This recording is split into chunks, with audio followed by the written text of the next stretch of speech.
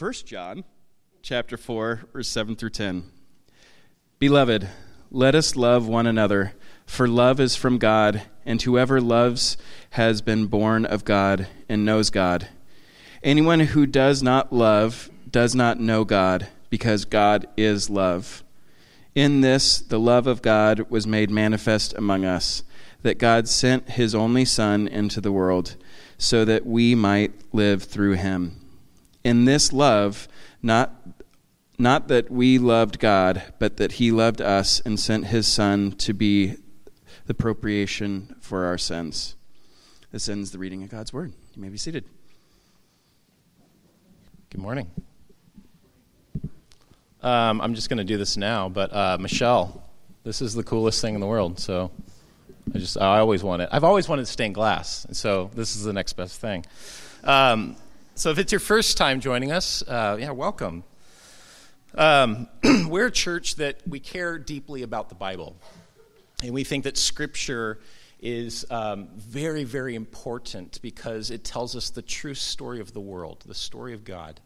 And Scripture has an invitation to God's people and anyone who would be interested to read that story, to study that story, and to join in that story. And so we've actually dedicated this whole year to reading the story of God, to learning the story of God. You guys, most of you know we're doing the year of biblical literacy, right? Reading the Bible for ourselves firsthand to know what it teaches and then to be shaped by it.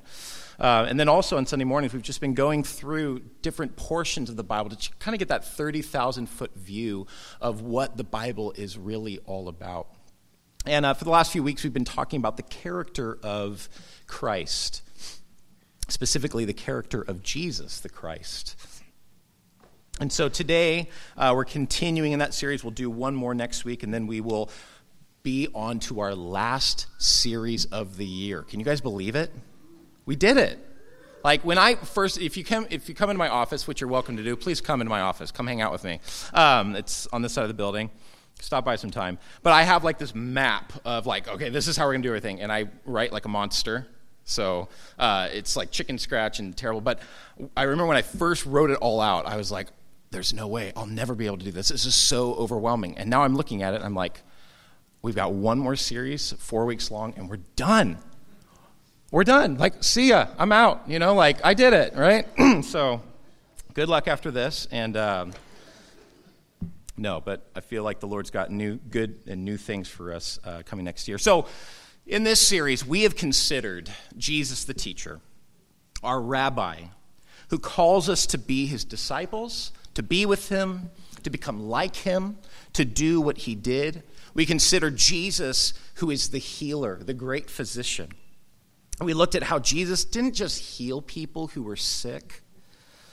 He didn't just heal people who were diseased, but he came to do this deeper work of healing and restoration, healing from the destruction that sin has brought into the world and has been brought into our lives and into our relationships. Jesus is the healer. We looked at Jesus, how he is the Savior. And that was one of my favorites, I think. Jesus loves to seek and save that which is lost. He's all about seeking lost and broken people. Remember, we heard the stories about the woman, and she loses her coin and sweeps the house and turns it all upside down. And when she finds that one coin, she rejoices, throws a party. It's like, what is this? Who throws a party over, a $20 bill or whatever? We saw how the shepherd leaves the 99 and goes out to find the one. And then, of course, the story of the lost sons. But all of this is insight into the heart of Jesus, the Savior, who seeks to save what is lost. After that, we looked at Jesus the servant, and we saw how Jesus' act of foot washing is symbolic of his sacrificial death for us. We must be cleansed by Jesus. We must allow Jesus to wash us, to serve us, to give his life as a ransom for us. But then, of course, that is to be also an example to us. We are then to follow in his footsteps. The Christian life It is about following Jesus. It's about being with Jesus. It's about becoming like Jesus. It's about doing what Jesus did. But we always have to remember that the cross is central to the work of Jesus.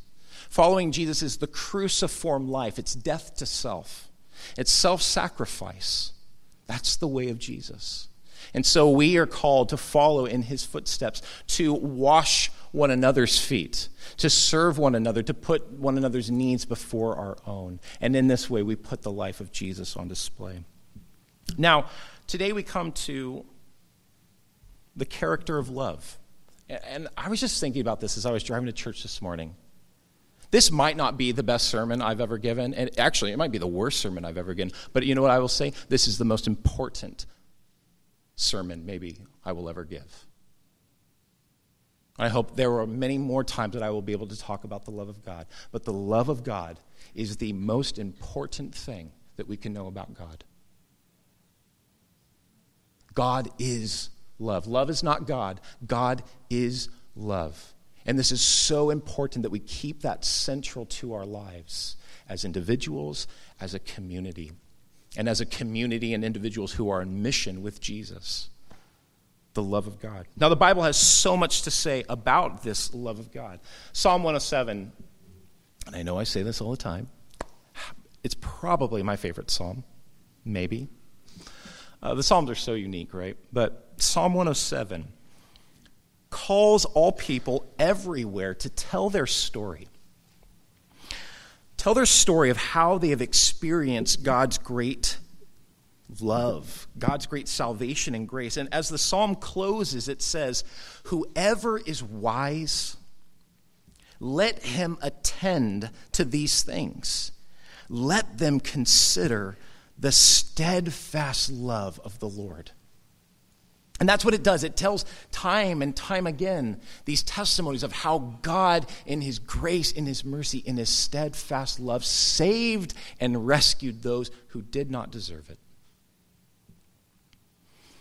Psalm 136 is a call and response psalm, and for 25 stanzas, proclaiming God's great works, calls for the response, "For his love, it endures forever." Psalm 33 and Psalm 119 tell us that the earth is filled with the steadfast love of the Lord. And we talk about this love of God many times. It's the Hebrew word hesed, and it means steadfast faithfulness. It's not the word that we often use. You know, we tell one another we love one another. We tell our spouse or our children that we love one another. And there is some of that there. But many times we're talking about an emotion. I often do this when I'm marrying a couple. I talk about that what they're doing at this ceremony. They're making a covenant not for how they feel at this moment about one another, but they are making a commitment to love one another with this steadfast love. Sally Lloyd-Jones calls it God's never stopping, never giving up, unbreaking, always and forever love. John the Apostle, who describes himself as the disciple whom Jesus loved, tells us that God is love. This is part of God's being. So it means God doesn't just love. He doesn't just feel a certain way about people. He isn't just kind or nice, but love is a part of his being, person, and nature. It is one of his divine attributes. Now, you know what the Bible never tells us? That God is wrath. It never tells us that God is anger. But we do know that God does get angry. We do know that God does have wrath. But what we can understand from that is driven by God's love. Because God loves humanity, because God loves creation, he hates all that is opposed to human flourishing, to order, to blessing, to goodness. And he is determined to end that. That is God's love. So God's love actually drives his anger. God's love actually drives his judgment. It drives him to do something about the brokenness, the chaos, the sin of the world. Love flows from or out of God and has God as its spring or source. And so when we think about that, you know how we often make caricatures of God? He's the old man in the sky with a big old beard, and he's, maybe to you he's jolly, he's more like Santa, or maybe to you he's more the crotchety old man that's got the paddle with the, drill holes in it and he's just waiting, right? But we make these caricatures about God. But if we truly understand what the scriptures say, God is love, that means that giving what is good and serving the benefit of others is closer to the essence of God than getting and being served. Of all the ancient creation accounts, or the cosmology, how the universe came to be, only the account of the Jewish people tells us that God made humans to be image bearers, to be partners, to be in covenant love with him. Every other story tells us that the gods made humans and then regretted it. And so then they made them their slaves, and then even the flood, right, was gods, they were so sick of the noise they just hated listening to the humans. And so they killed them all. No, God is love. And God is all about giving what is good and serving the benefit of others. God eternally lives to lavish his love upon his creation. I mean, when I read John chapter 1, in the beginning was the Word, and the Word was with God, and the Word was God, and he was in the beginning.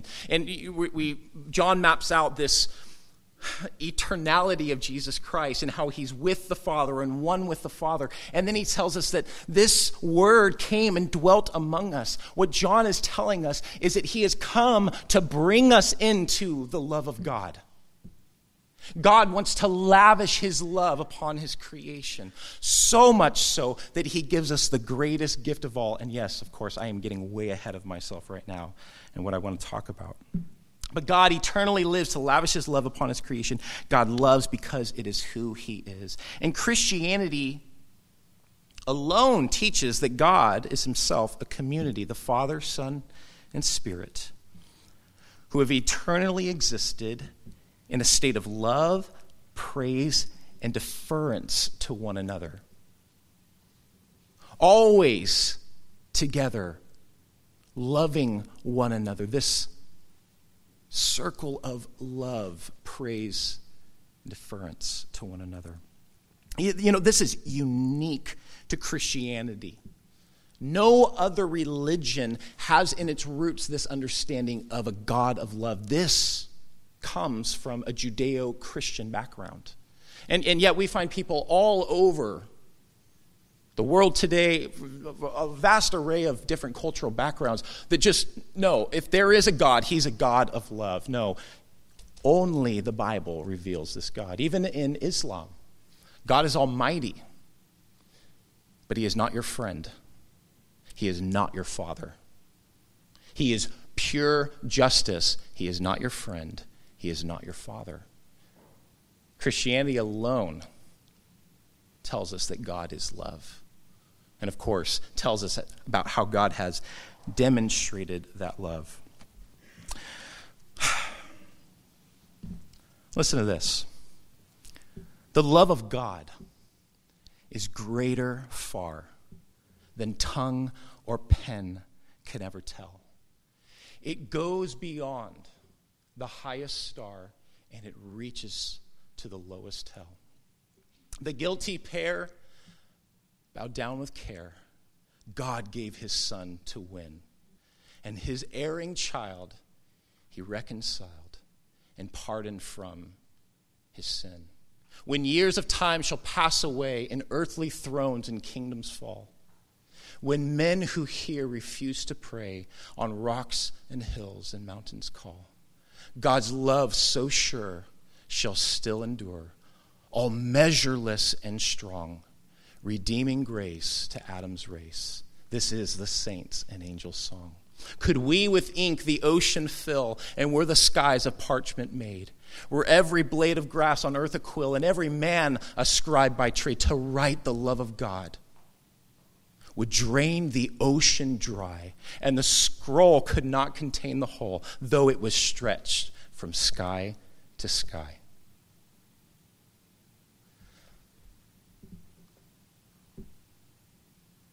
I did not write down who wrote this hymn, but I'll tell you what, this person gets it. That is the reality of the love of God. Where he could say to the rebellious children of Israel, all day long I have stretched out my hands to a crooked and perverse generation. I will give you up. I will punish you for your sin. Oh, how can I give you up? See, I have inscribed you on the palms of my hands, and your walls are always before me. God's love endures, measureless and strong, offering redeeming grace. It's incredible. So I would like this morning just to walk through a little bit of scripture with you. And I'm just going to kind of paraphrase a lot, but just talking about the great love of God.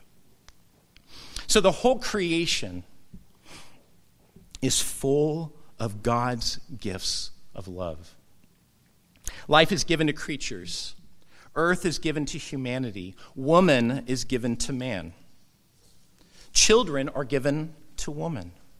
God gives humans dominion over all creation. He gives them mountain ranges and waterfalls, deserts and jungles, leopards, glaciers, sequoias, oranges, and peacocks.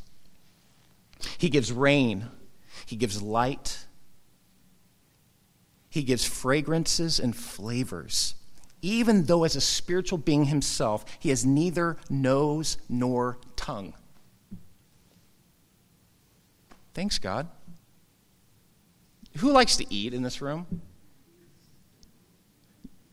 Isn't it a bummer when you have like a sinus infection or you've got like, that yearly cold and then you get to go out to your favorite meal? Like, what's the point? I can't even taste it, right?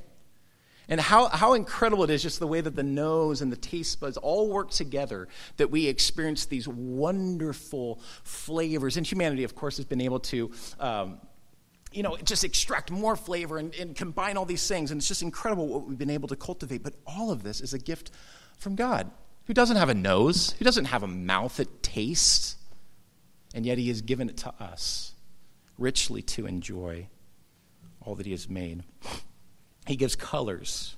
He covers the earth with food, giving plants and life-giving water. God creates orgasm and oxygen. He's not a sexual being, and yet he creates like these incredible experiences. None of these things are needed by God or deserved by us, but he gives them anyway. Creation is a gift of love. And that's what Genesis tells us, right? How's Genesis start? Good, good, good, good, good, good, and very good. The garden is a paradise. Work is good. Sex is good. Marriage is good. It's all good. God gives good gifts. And even after the fall of humanity, the world is still filled with grace. After human rebellion, after just giving the proverbial finger to God, God still lavishes his love upon his creation. The rainbow guarantees goodness forever. The covenant of Abraham is for the blessing of the entire world. The law is good, restoring the soul. God is not just worried about the body. He's worried about the whole of humanity, the whole being. The land is good, the land of Israel. Grape clusters are the size of wine barrels. The temple is good. It's the joy of the whole earth. And in these stories, there is no Trojan horse. There is no, Prometheus type of twist to this.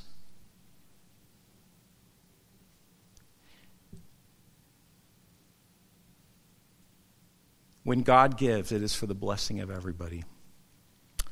But none of this compares with God's inexpressible gift of his Son. For what can be compared to God himself? The source of life. The God who is love. The incarnation is the most extravagant gift in all history or literature. And the nativity story, it draws out these points in a variety of ways. Remember the words of greetings that the angels give. O highly favored one, the Lord, Yahweh, he is with you. Or you think about John and his gospel, from his fullness. What is the fullness of God? Can we fathom that? But from his fullness, we have all received grace upon grace. That is Jesus, is what he's saying. This is the fullness of God's grace in this person. God's gift of himself is the most outlandish demonstration of love that God could possibly offer. Now, the stories of Jesus that surround him are just beautiful. If we just step back and just think about what Jesus does, but also the stories that he tells. So bear with me just a little bit longer. Everything he gives to the crowds that follow him is good. It's good news, it's sight, it's speech, it's ritual cleansing, it's hearing, it's bread. It's good, rich teaching. It's peace. It's social inclusion. Jesus sits down with those who are far from God and brings them in. It's forgiveness. It's table fellowship. It's life, right? All of this is in some way, though, a precursor to the gift of himself. The gift of himself of his own accord as a ransom for many. Think about Jesus' parables. They strikingly reinforce the picture of God as the irrepressible giver, even when the stories aren't about God. Listen to this. This is amazing, okay? I don't know if you've ever thought about this. And this is not like I came up with all this. I stole this from... Once there was a farmer who scattered seeds so liberally, most of it didn't take root. Have you ever thought about that in the story? It's like who is this guy? Do you even know how to farm? Once there was a king who forgave a debt of 10,000 talents. Who does that? Once there was a vineyard owner who gave people far more than their work was worth. Once there was a father who gave away half his estate to his rebellious son and then gave him a feast when he came crawling back home, having wasted it all. Once there was a nobleman who gave 3 months' wages to his employees and then went on a vacation, right? Once there was a landowner who gave over his vineyard to tenants. Once there was a king who gave wedding invitations to every undesirable in the country. In fact, it's hard to think of a story of Jesus in which a God figure's features and he is not characterized by giving away far more than he should. Oh, the bountiful, generous love of God. And Jesus, he's that parable of God. He's the one who has come to show us what the Father is like. And he's come, of course, to lavish the love of the Father upon us. There's even the miracles of Jesus, right? There's like this extravagance. It's almost like borderline wasteful. How many weddings have you been to where they need 150 gallons of wine? Anyone? 150. Jake has been to that wedding. All right, we're going to talk about that after. How about, Jesus, right? We know that there's 5,000 people that he needs to feed, and yet 12 baskets filled afterwards. Jesus can count the people, but he can't count, like, this multiplication that he's going to do with bread. Like, why? It's just this overabundance. Or if you could heal someone with a word, why would you wait 3 days and wait till everybody's around to do this like big old ceremony of celebration, raising this person from the dead? What's the point of walking on water when you could just say, it looks like there's going to be a storm today. Let's wait and just go tomorrow, right? And yet, he displays all these things. I mean, you guys ever thought about the resurrection? It's the death and resurrection. You ever read that portion in Matthew when it's like, and there was a great earthquake, and then the graves were open, and people walked into the city and showed themselves. And you're like, what the heck is happening in this passage? Who's dead and now alive? Like, Jesus just died, and then these graves open up, and people get up and walk out. But again, it's just like God. Just kindness, love, bountiful generosity. Who produces 153 fish out of nowhere to the point where your friend's boats are nearly sinking because of it? It's like, Jesus, this is a little inconvenient, you know? As Psalm 107 says, whoever is wise, let him attend to these things. Let them consider the steadfast love of the Lord. And yet, these miracles, generous and gracious as they are so eclipsed by the gift of Jesus Christ himself. Every act, every deed, every sign, every word of Jesus drips with love. He is the love of God incarnate.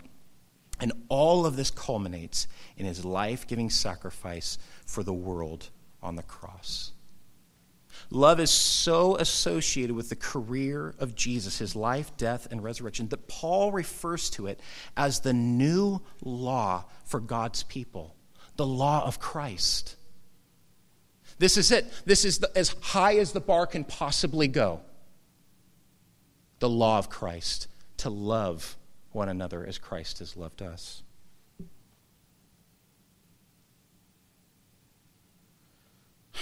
The love of God displayed in Jesus' self-sacrificial death for the world becomes the greatest display of love the world has ever known.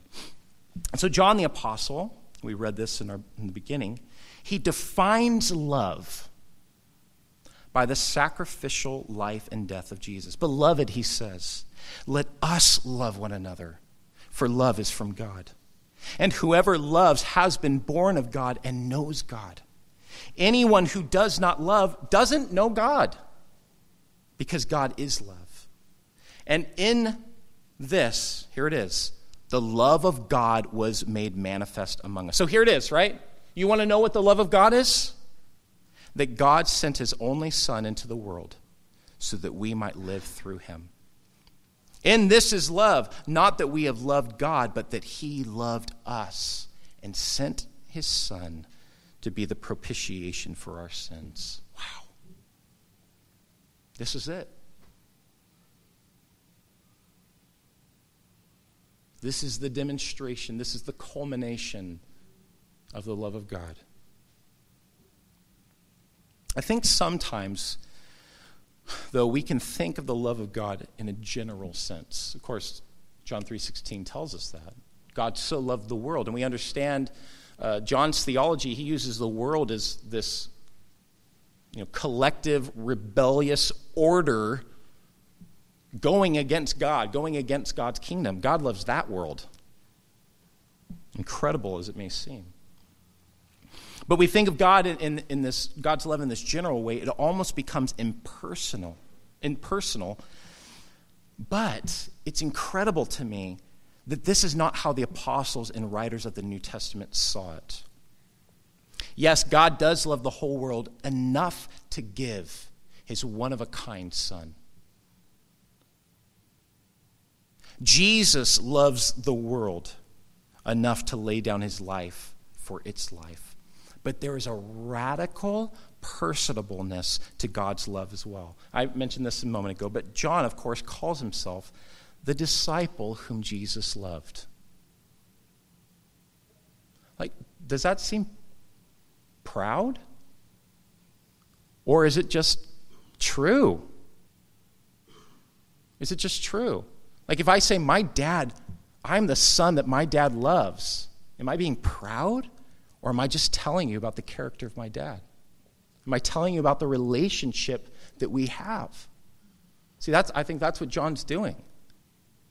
And he had such a close friendship and relationship with Jesus himself that he could say, I am the disciple whom Jesus loved. Of course, he tells us that Jesus loved Mary and Martha and their brother Lazarus. Jesus loved these people.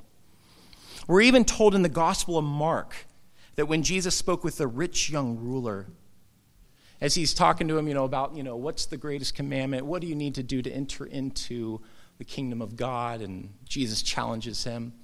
And he says, I've done all of those things for my youth. It says, Jesus looked at him and he loved him. Remember, this is God in the flesh.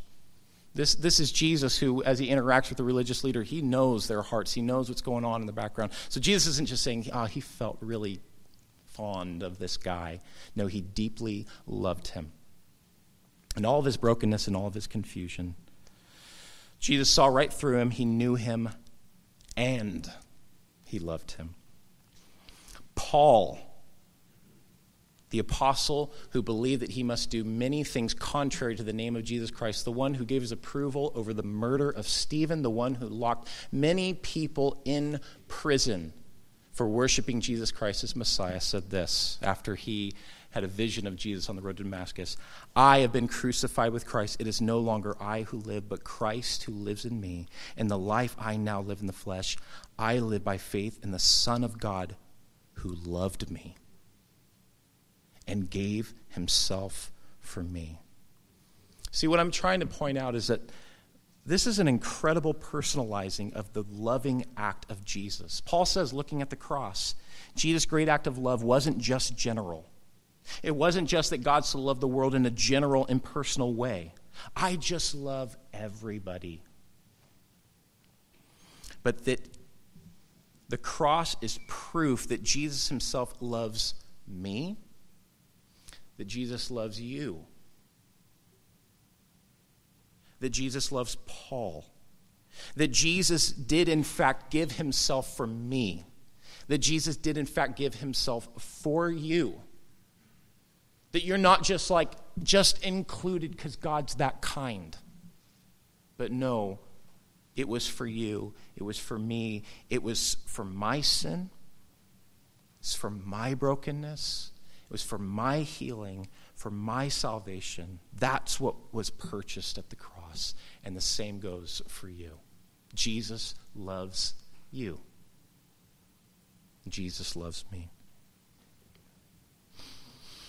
So when we think about all of this, when we think about Jesus the lover, terrible title for my study, by the way. I just could not think of another, Jesus the Savior, Jesus the teacher, Jesus the lover. And I was like, well, whatever. All right, you get it. Can we say, though, with absolute confidence this morning, can we receive that word as I say that? Do you do that like, oh, not me, like, well, you don't know me, Char, or you don't know what I've done. Can we receive that with confidence? Can we say that about ourselves with confidence? And I'm not asking if you feel that you've earned the love of Jesus. Who could do that? I'm asking if you know that you are dearly loved by God in spite of yourself, that he loves you simply because he loves you. Do you know that, and can you say that with confidence?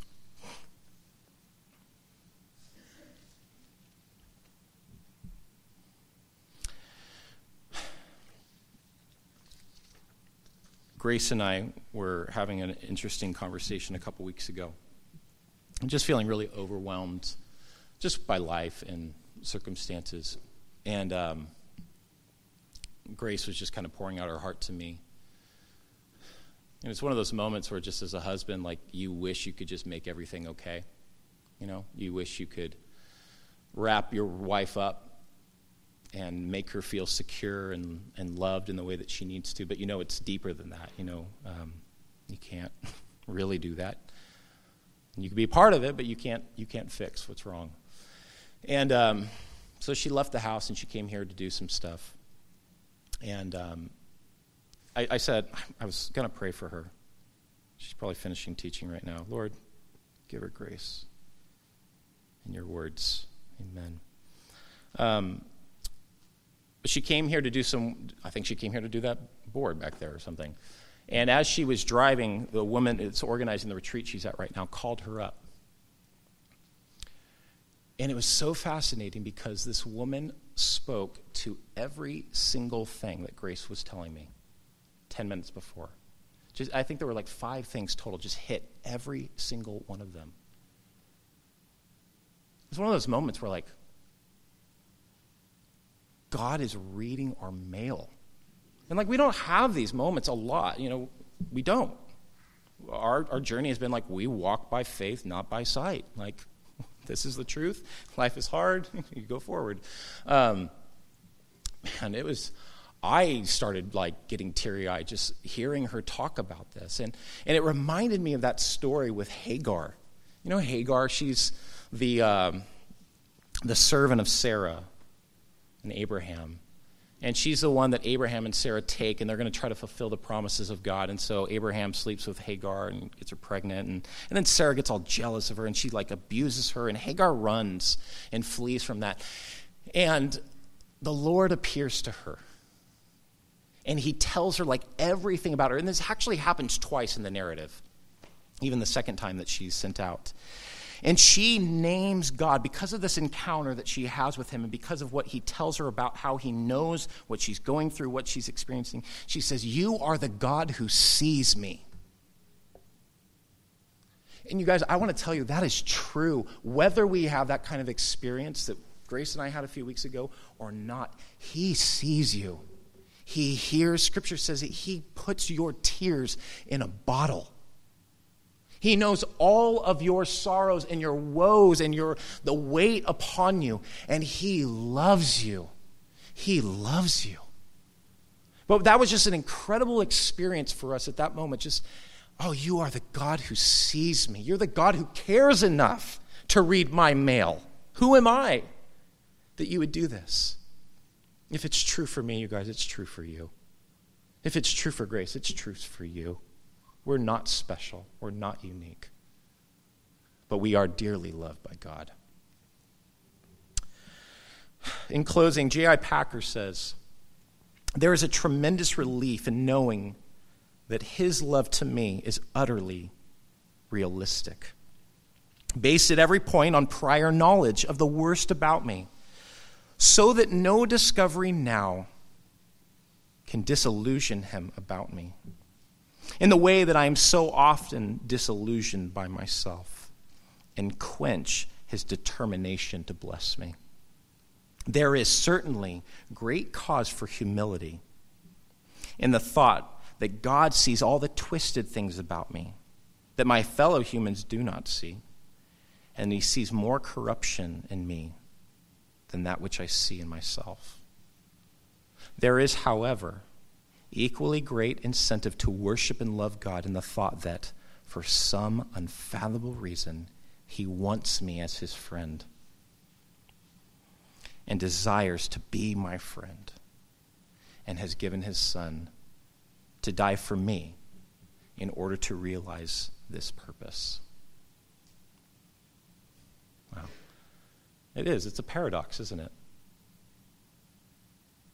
The great love of God.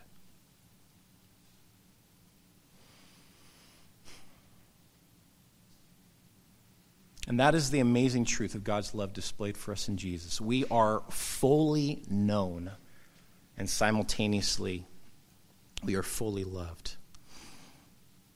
And that combination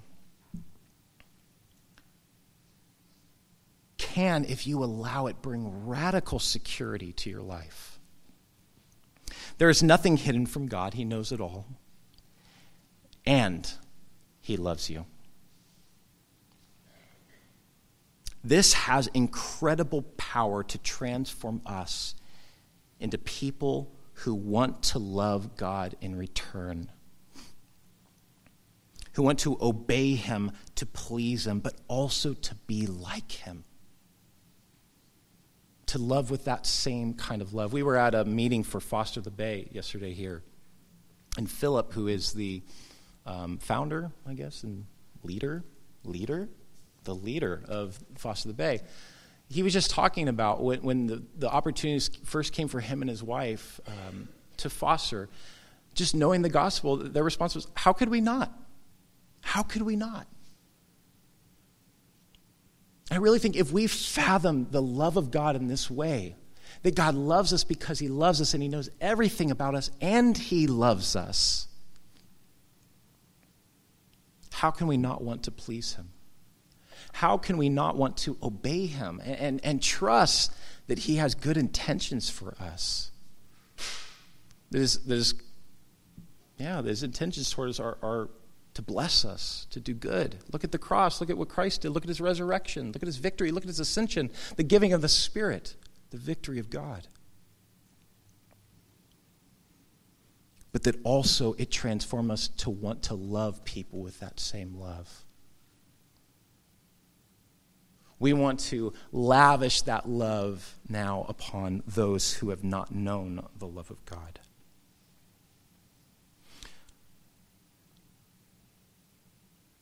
So may this knowledge of God's great love for us, let it grow in you. Stir it up. Cultivate that. Sit with that.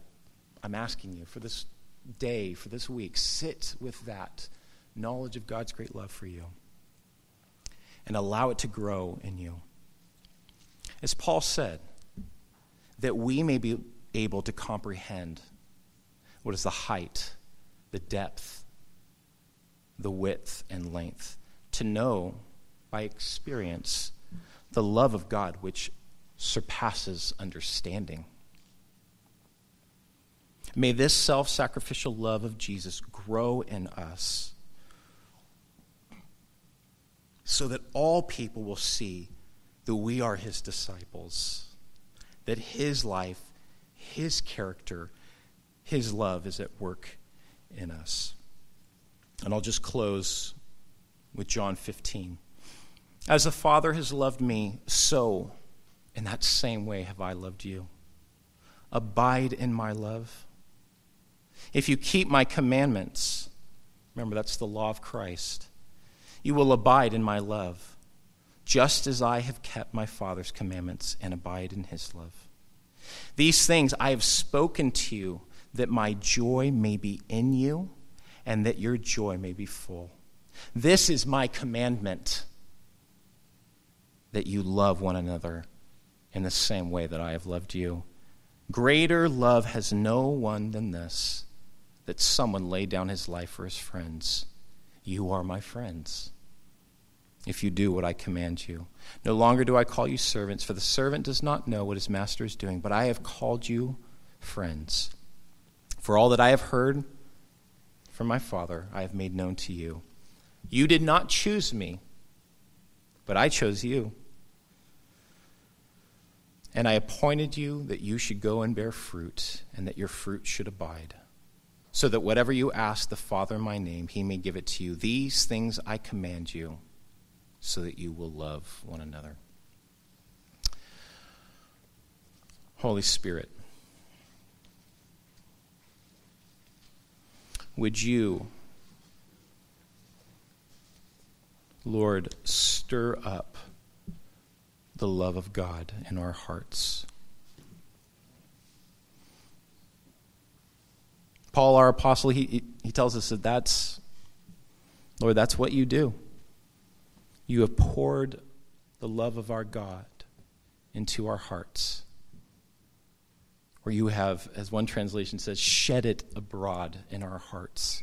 Just buckets thrown against the wall like a Jackson Pollock painting. Do that, Lord. Expand our hearts and our minds to comprehend with all the saints the depth of your great love for us, your commitment to us. Lord, the good work that you want to do in us and the good works that you want to do through us. And I pray, Lord, that we will always be a people and a church that hold this great love as central to everything else.